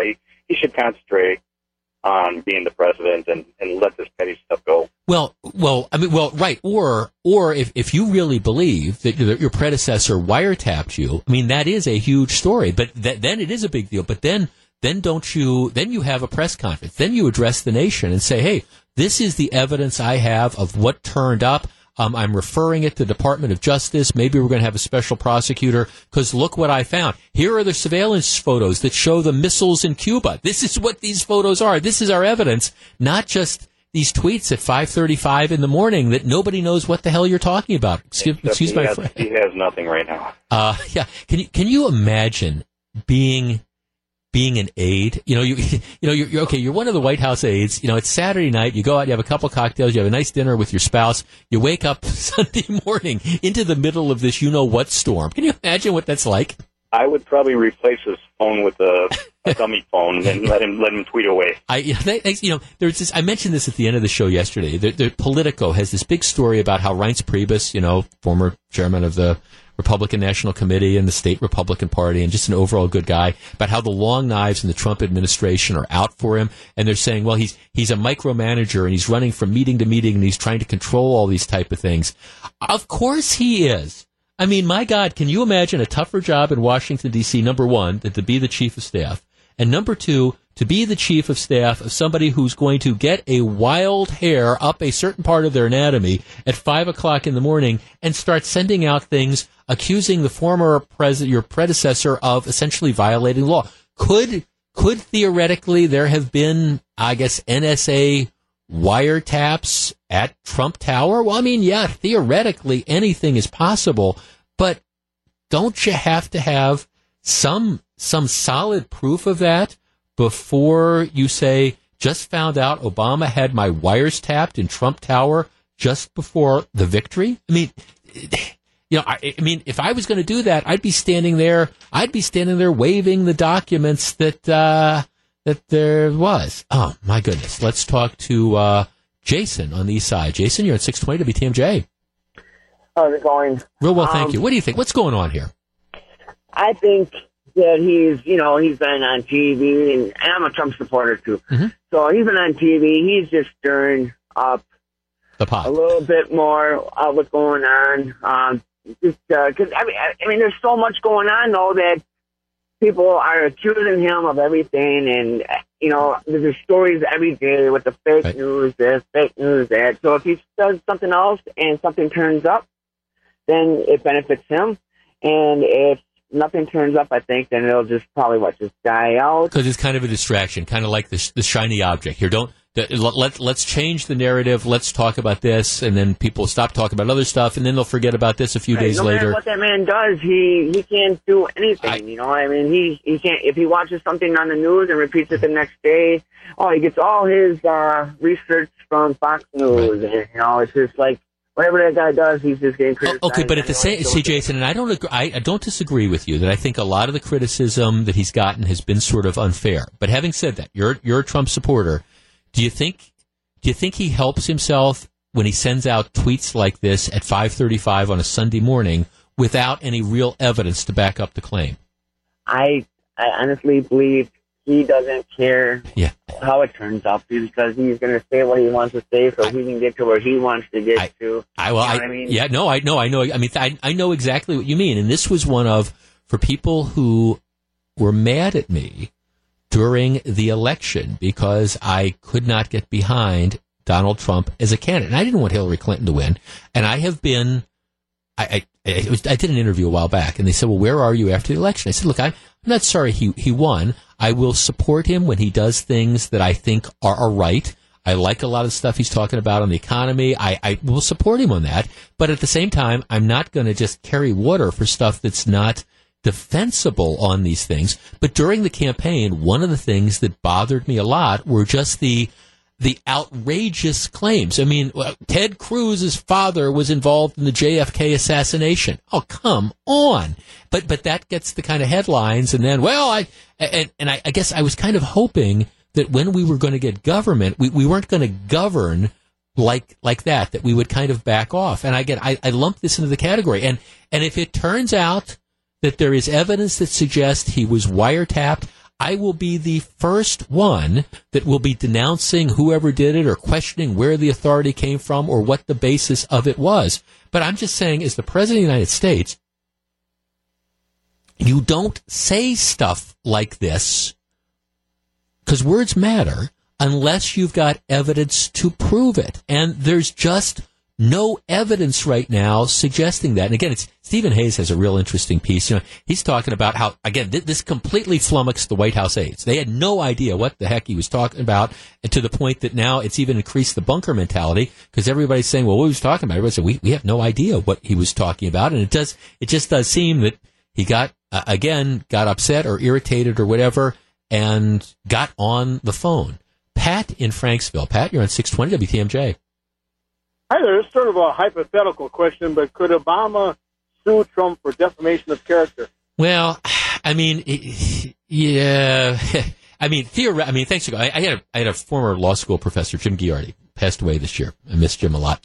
Who used to say you can sue anybody for anything. That as a public figure. As a public figure, you'd have to show like actual malice and things like that. In theory, yes. In practice, no. But again, this is just one where if I were revising Reince Priebus, and I think I'd try to get together with the Trump kids and Melania, and I'd say, can we hide his phone? Let's just hide his phone and keep him away from tweets at 5:35 in the morning. Just saying. It is 10:57. Jeff Wagner, 620 WTMJ. It's 11:08. Jeff Wagner, 620 WTMJ. So, Jane, have you noticed that our new noon host, Steve Scafidi, you're here early, I'm here early. You notice that he's here at like 8:30 in the morning on a regular basis? Yes. I've got a little bit of a bone to pick because with him coming in early, that has the effect of, showing up that lazy you-know-what who used to have that 12 to 3 time slot who would come in like at 10:30 and stuff. I'm going, Scafidi, you're making whoever that lazy so-and-so was before, you're making him look bad, and, he's like, whatever happened to that guy? So, it's just kind of like. But all the work you do at home, Jeff, that no one can see. Thank you. Well, actually, that's true. It's. Yes, at 11:30 last night, as I'm sitting there looking through all these things and sending the stuff off. Thank you. See, this is why we love Jane Matnair. This is why Jane Matnair, her picture is up on the wall here at WTMJ, deservedly so. So that's and not yet defaced. Yeah, that's right. I haven't drawn that mustache early in the day. Yeah, it's when you do leave, it's amazing. When Sykes left, the picture was off the wall amazingly. It's like gone. I thought he took it with him.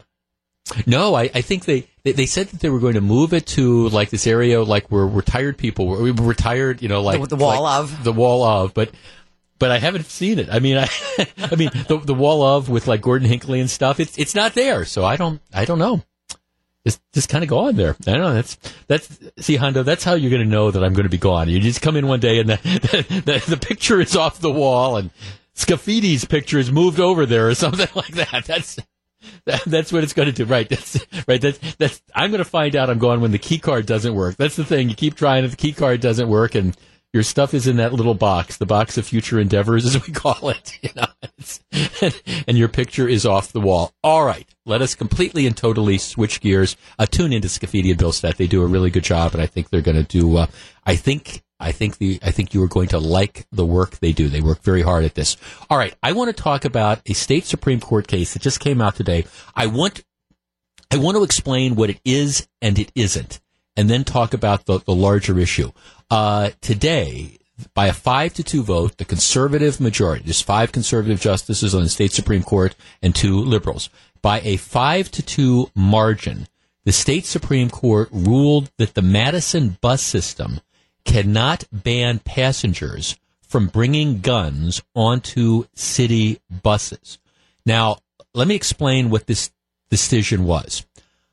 When the concealed carry law was passed a few years back, the law contains a provision saying that it is what's called a preemption provision, which says that local governments can't impose stricter regulations on when or where license holders may take their guns. So that's what's called a preemption thing. In other words, the state law is going to govern, and the city of Milwaukee or the city of Madison or whatever, they can't say, all right, we don't care what the state law is on open carry. We're going to make it tougher. We're going to have stricter restrictions. The law says you can't do this.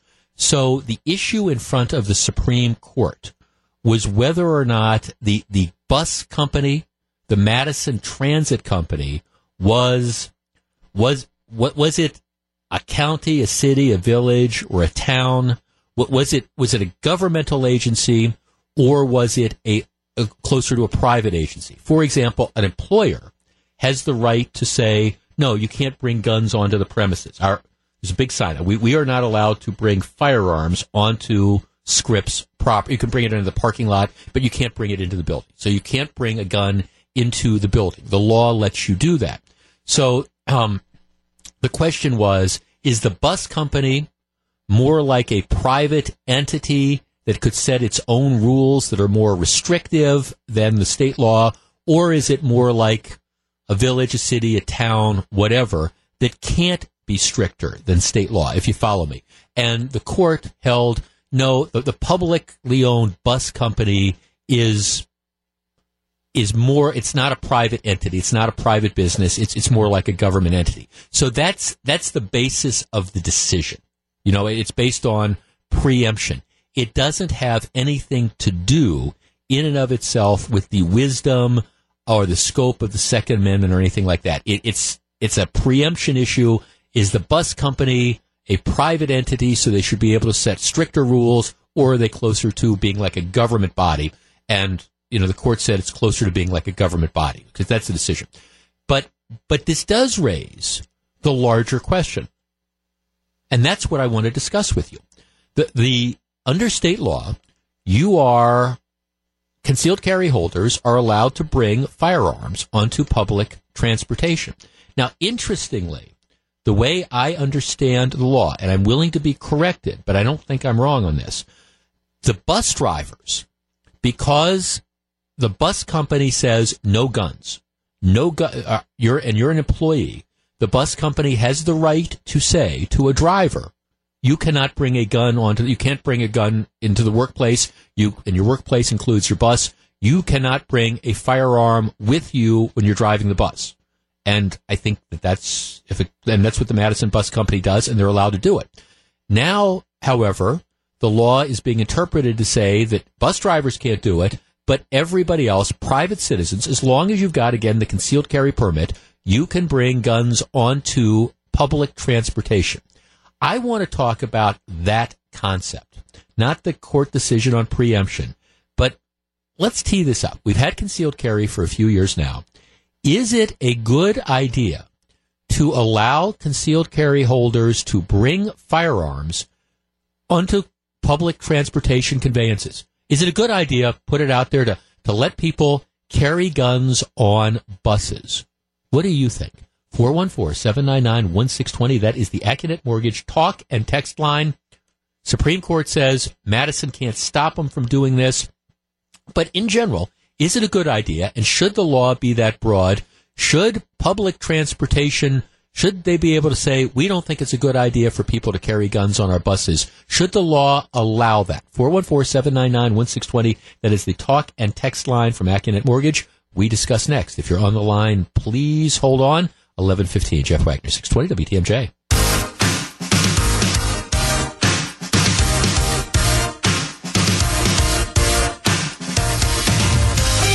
It's 11:18. Jeff Wagner, 620 WTMJ. The Supreme Court says that the Madison Bus Company can't stop people from concealed carry permit holders from carrying guns on Madison buses. I think the court decision as a matter of law is probably right. It's an interpretation of state statute. But I want to talk about the bigger picture. Is it a good idea? Should concealed carry holders be allowed to bring firearms on public transportation? And keep in mind that the drivers, for example, if the Madison Bus Company says to its drivers, you can't carry guns, they can tell the drivers that, and the drivers can't carry guns. But the people getting on the buses can. What do you think? Debbie in Germantown. Debbie, you're first. Good morning. Hi. Thanks for taking my call. What do you think? I have a problem with if the Madison bus drivers cannot carry guns. I have a major problem with that. In fact, I think that I have a problem with anybody that bans you from carrying a gun. I think long and hard about going into any establishment that has that sign that says no weapons, because you're sitting ducks in there. Do you think, like, for example, my employer, our building is a gun-free zone. You can bring, if you have a firearm and you have it in your car and you park in the parking lot, it's okay. But, you're not allowed to bring it into the building.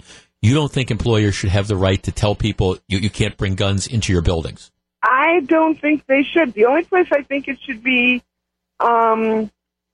not allowed, or that you have the right to do that, is in the privacy of your own home. It's concealed carry, and if you're going to feel safer having a weapon with you, I feel that you should have the right to do that. Do you think, for example, though, okay, like as a homeowner, let's say, Debbie, that you're coming over to my house. We're going to have dinner or whatever, and I say, Debbie, look, I know you're a concealed carry holder.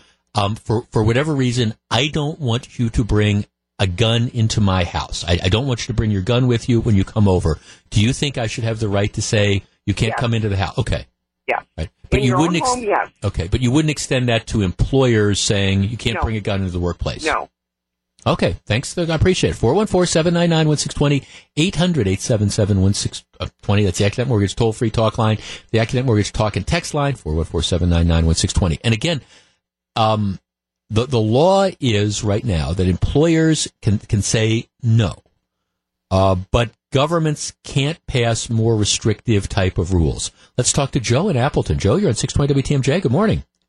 Good morning. Thank you for taking my call. Yes, sir. What do you I have think? a point and a question for you. Okay. My point is that the concept of concealed carry is to allow me to protect myself. Yes. Inevitably, these thugs, criminals, do not follow the law, so why should I be restricted on that? And then my question for you is, in those situations where your employer, for example, you have the rule that you cannot carry, I understand you could be terminated for that. Right. However, in the event that you did carry and an incident came out, you brought out your weapon, legally, can you be held liable for that outside from standard concealed carry laws? Or is it just a rule versus a law? It would be a rule. I mean, it would be a workplace. It would be a workplace rule. And when you say liable, do you mean if I against the rules, I bring a gun into the studio and then I pull it out and I shoot somebody with it? Could I be liable for shooting them? Could I be sued or stuff like that? Is that what you're asking? I guess even I walk into a private business that has the sign that says no weapons allowed. I choose to carry my weapon anyway. Situation arises where I have to pull my weapon to protect myself. Because they have that sign out there, does that put additional legal ramifications? Yes, right. I mean, right. Yes, because my without. I'm not giving legal advice here, but yes, because if you bring a gun into some place that you are not allowed to bring, you are committing crime. You are violating the law, and you could be charged. Now, I mean, this has come up before in a couple different contexts. For example, where you have the store that says no guns. You have somebody who brings the gun into the store all of a sudden the store gets robbed by 3 bad guys, and the guy pulls out the gun and he shoots the bad guys and he stops the robbery. Well, as a practical matter, is a district attorney, for example, going to charge him criminally, even though it's a technical violation of law? But yes, to answer your question directly, if you bring a gun into a place that you are not allowed to bring a gun, even if you're a concealed carry permit holder, there are legal ramifications above and beyond just the ability to be fired.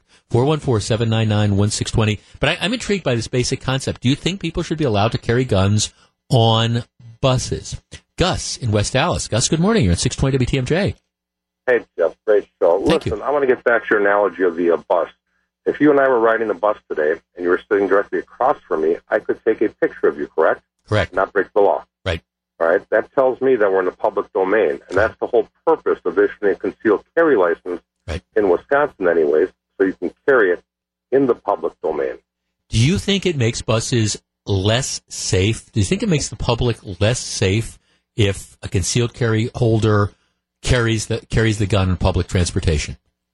I believe that it makes it less safe because anytime a criminal knows where you can't have a concealed carry, it exposes the occupants of that bus or building or property, assuming it's public, not private, to more. So no, so to turn it around. So what you're saying is you think the buses are more safe because it might the concealed carry law one way or the other isn't going to deter a bad guy from bringing the gun onto the bus, but the prospect that other people might have firearms in the bus that they are legally carrying might be a deterrent. So it actually probably makes the buses safer, is what you're arguing. That's correct. Good guys with guns sometimes turn out a little better than nobody with guns. Yeah, I mean, guys, I got to tell you, I don't disagree with you. I mean, I think, I guess, our first caller, Debbie, I think employers, I think businesses, I believe in property rights. I think employers, businesses, stores, whatever, should have the right to say, we're going to be gun-free zones. I'm not arguing that that's smart. I'm not arguing, with the merits of it. But I mean, I'm a big believer in private property rights. And just like I think I have the right in my own home to say, I don't want, please don't bring your firearm in. Debbie, sorry, love you. But I for whatever reason, if you're going to come over to dinner, I want you to leave your gun outside. And then Debbie can make the decision about whether she wants to come to dinner or not. Not picking on you, Debbie. I believe that employers, should have the right to set business conditions for their workplace. And I think an employer should have the right to say, you don't bring a firearm into the building. The parking lot to me is different because if you say you can't bring it into the parking lot, well, that means that effectively you can't carry the gun because, you're not going to be able to take it with you if you can't leave it in the parking lot. But I think employers should have the right to do it. But at the same time, I also don't buy the idea that by prohibiting it, you make things any safer. I mean, the truth of the matter is on public transportation, my guess is you've got gangsters and gangbangers who are carrying guns. The danger is not, as a general rule, going to be from the concealed carry permit holder who's got the firearm in her purse. The danger is going to be from the gangster who's, again, probably a multiple felon who doesn't care one way or the other. So I don't think, from a safety perspective, I don't think that this is a bad rule. And the idea that some people are just so freaked out that, oh my gosh, if you do this, it's going to be like the Wild West. No, it's not. We heard all those stories back when, concealed carry first came into being. Oh, this is going to be terrible. People are going to be shooting up the streets. And yes, have there been over the years a handful of situations where concealed carry holders have gotten involved in shooting? But that's a tiny, tiny, tiny, tiny, tiny number compared to the number of shootings that are done by people who are just the bad guys out there with the guns. 1127, Jeff Wagner, 620 WTMJ.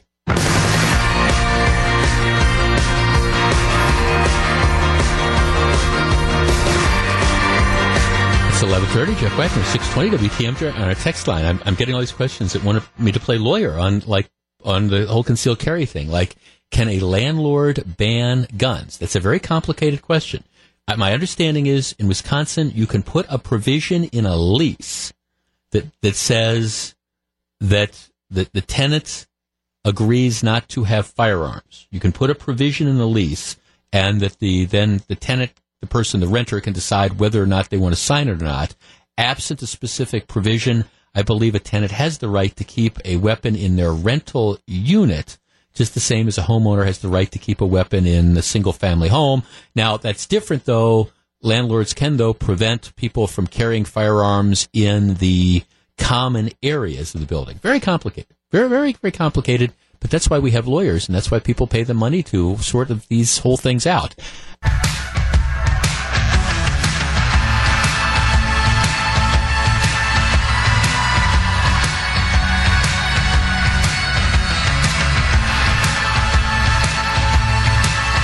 It's 11:36. Jeff Wagner, 620 WTMJ. The Brewers take over the airwaves again Thursday afternoon as they take on the San Diego Padres. Jeff Levering and Lane Grindle have the call.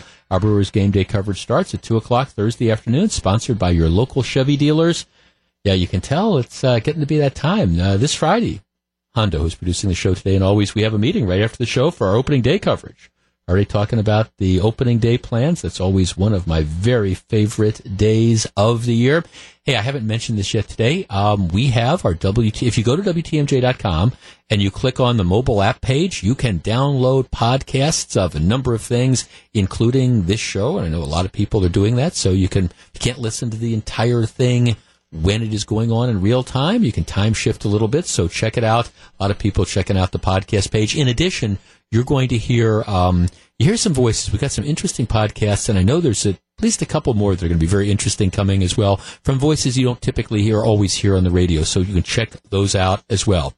All right, I told this story yesterday. I spent a portion of Sunday afternoon at a laser tag place out in Waukesha. It was my last Thursday was my nephew Alex's 10th birthday, and he had a birthday party on Sunday. It was at this laser tag thing, and it was actually a very interesting 3 hours. I mean, you go there, and it was, I forget, our whole group, all in all done, was about 15, and that was probably like 10 kids and 9 kids, 6 adults, I think is kind of how it worked. If you want to count my brother as being one of the adults, and sometimes we could kind of go either way. But I mean, it was this interesting thing. There was several rounds of laser tag and one round of like this dodgeball that you played on trampolines. What could go wrong with that? And all sorts of other stuff. But the laser tag thing, this was actually the first time I did it. It was kind of cool.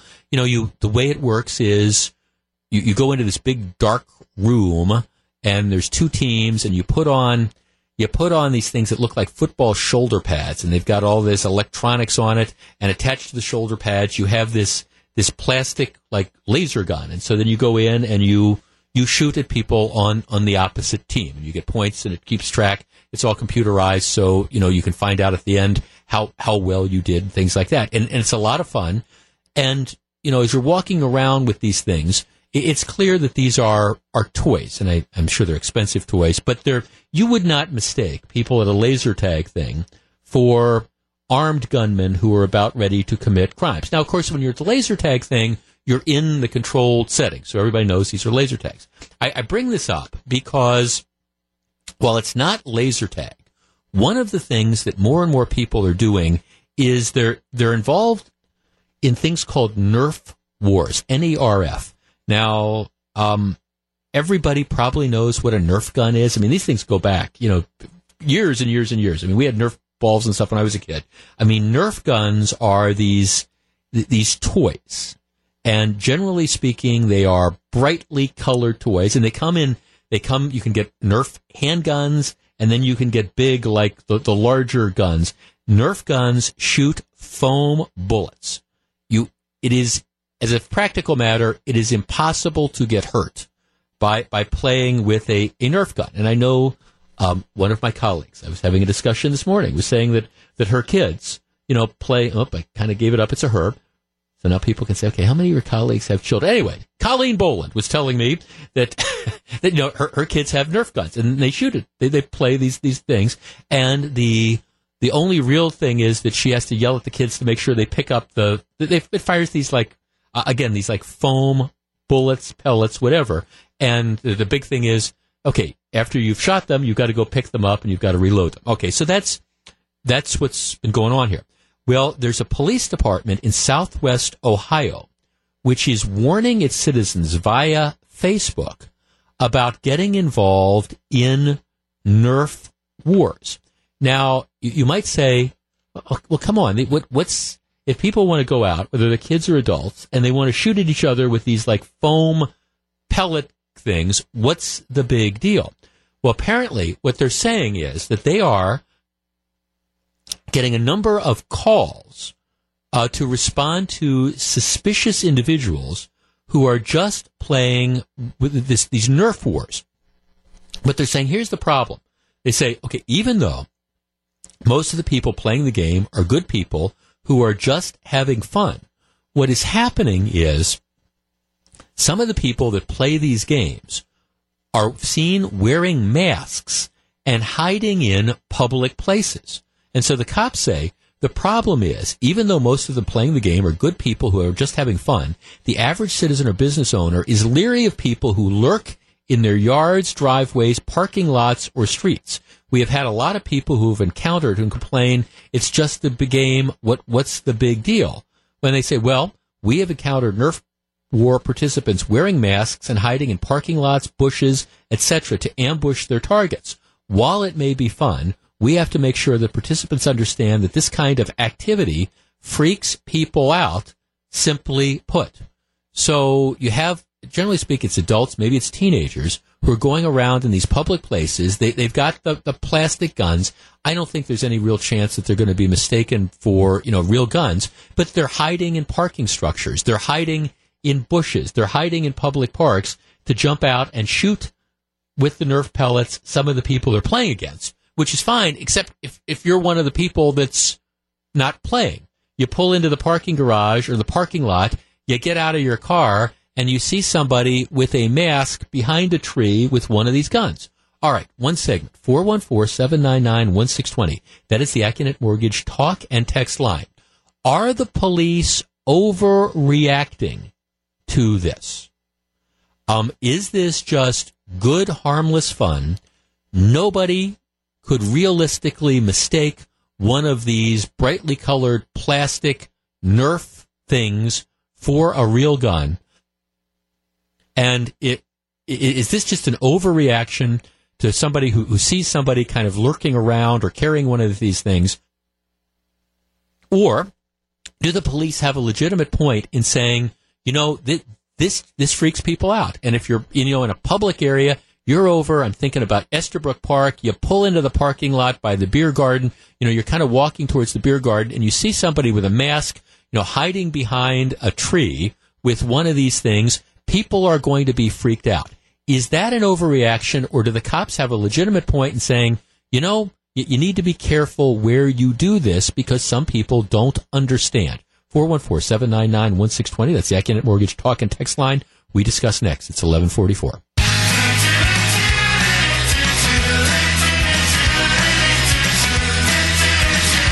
It's 1147. Jeff Wagner, 620 WTMJ. Okay, I think people tend to overreact to stuff as a general rule. That's kind of my basic premise. I think people tend to overreact to stuff and not know how to deal with the everyday things that go on in life. Now, having said that, I do acknowledge that if you are at a public park, for instance, or a public parking lot or whatever, and you see some middle-aged guy wearing a mask and hanging out or hiding, around a parking structure or something, whether they're carrying a Nerf gun or not, that's going to probably generate some sort of questions. Matter of fact, I've got one of our texts from Mike in West Bend. The fact that they were wearing a mask, I say no, it's not an overreaction. Why do they need to wear a mask? If they weren't wearing a mask, it would definitely perhaps be so. I think that's sort of I think if you're going to go out and do some of this type of stuff in public, you need to be mindful of other people. And just because you have a right to do something, as I often say, doesn't necessarily mean it is the right thing to do. And honestly, like I say, I'm trying to picture if I'm going over to the Estabrook Park beer garden and I've got I'm taking my 10-year-old nephew with me because he likes the pretzels they have there. And all of a sudden I see some 45-year-old guy lurking behind a tree, wearing a mask, whether he's carrying a Nerf weapon or not.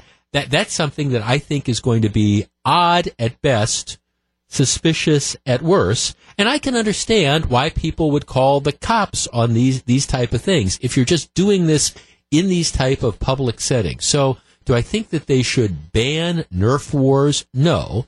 But at the same time, it seems to me that if you're going to be playing this, you should use maybe a little of that thing that God gave us, that common sense that says, okay, well, maybe playing this in the public parking garage and running up and down stairwells in the O'Donnell Park parking garage and shooting these air pellets at each other when there's all these other people that are there that don't know what the heck we're doing, maybe that would not be the wisest thing.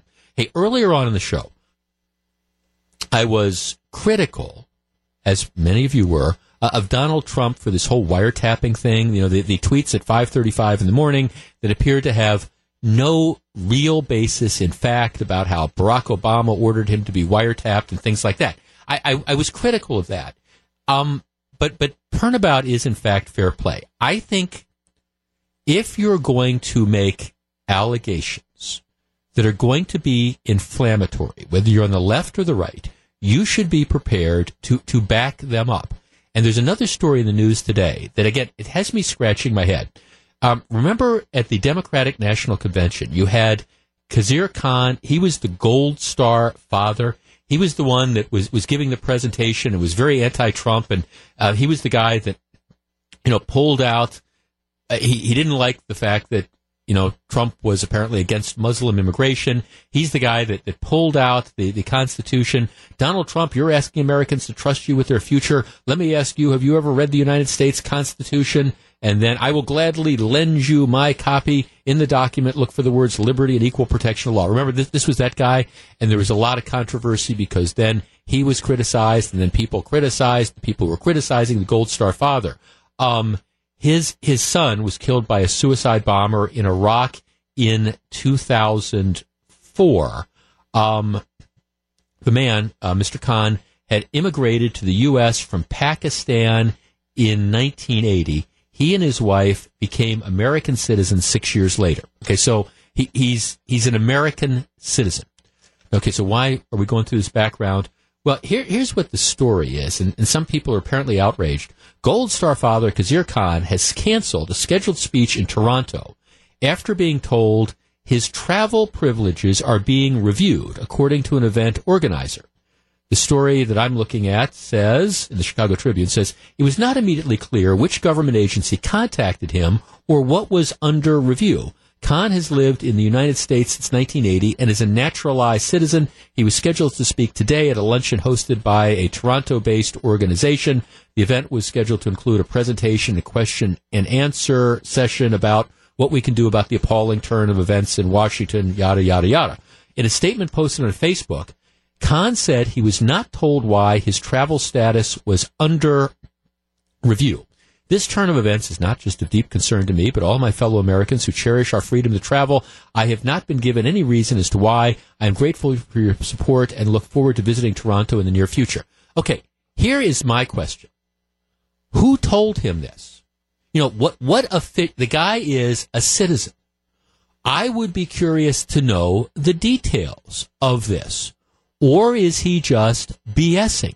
Who is it somebody from the State Department? Is it somebody from the FBI? Because I am legitimately curious. Just like I think Donald Trump's claims that the former president of the United States ordered him to be wiretapped is a big deal if in fact happened, and I think Trump should be prepared to give details. My question about this is, okay, who was it? Who was it with the government that told you as an American citizen, a naturalized citizen, that your travel privileges were being reviewed? Reviewed by who? Because if that is in fact the case, that because this guy was engaging in some sort of, political dissent, that he really, as a U.S. citizen, naturalized or otherwise, as a naturalized U.S. citizen, he might be in danger of losing his travel privileges because of his political dissent, that is a huge story. But at the same time, I do not think this is something that you throw around unless you're able to put up. Show me, what was this? Who was this official? Where did you hear this? Is this something that you have made up? Is this something that you were told through a third party or whatever? Because I want to know, if you've got the Trump administration, and I say if you've got the Trump administration seriously threatening to revoke people's travel privileges, well, I want to know about it. I do. I'm just a little skeptical that in fact happened. It's 11:54. This is Jeff Wagner. When we come back, we'll find out what Scafidi and Billstat have on their minds. Stick around. It's 11:57. Jeff Wagner, 620 WTMJ. So glad to have you with us. All right. We're reaching that point in time where I do not have to go home, but I can't stay here because Scafidi and Billstat. Billstat and Scafidi, the boys, gentlemen, in the studio. Hello. Hey, Jeff. Lots going on today. WikiLeaks just dumped a bunch of data about how the CIA does their work, and I think a lot of taxpayers and citizens are going to be interested in how that all plays out. Smartphones are no longer data safe. They can get the information that they wanted, Eric. The CIA can do whatever it wants, whenever it wants, according to all this documentation, and we haven't even gone through all of it yet. You're just starting to see the surface of it, Jeff. Nothing's safe anymore. We're going to talk about UWM. Great story. Oh, yeah. They have a chance to get to the NCAA tournament. 4-14 in their conference, 21 losses. Taking nothing away from the last few games, it's been a rebuilding year. The program was decimated, all the issues with the coach and stuff. Yeah. The coach was optimistic even in the midst of not winning a game in February, although they had a lot of close games. So you got to give him credit. This is a heck of a run. Let's hope it plays through tonight. And Lavelle will join us at 107 today. It's Nuka. It is just an absolutely great feel-good story, and I don't think we're telling tales out of school. Your producer, Scott Warris, is the voice of UWM men's basketball this year. And what I'm curious about is whether or not Scott packed enough clothes, because he didn't think he'd be there through the weekend, let alone all the way to Tuesday night. He's almost there a week if they win tonight. So but I don't think he's probably either washing his stuff or people are giving him some space. Well, I thought he wore the same thing pretty much every day anyways, wasn't it? I'm just saying. Okay, on that note, Scafidi and Billstat is coming up. I will be back 8:30 tomorrow morning when we do this all again. Have a great Tuesday. This is Jeff Wagner, 620 WTMJ.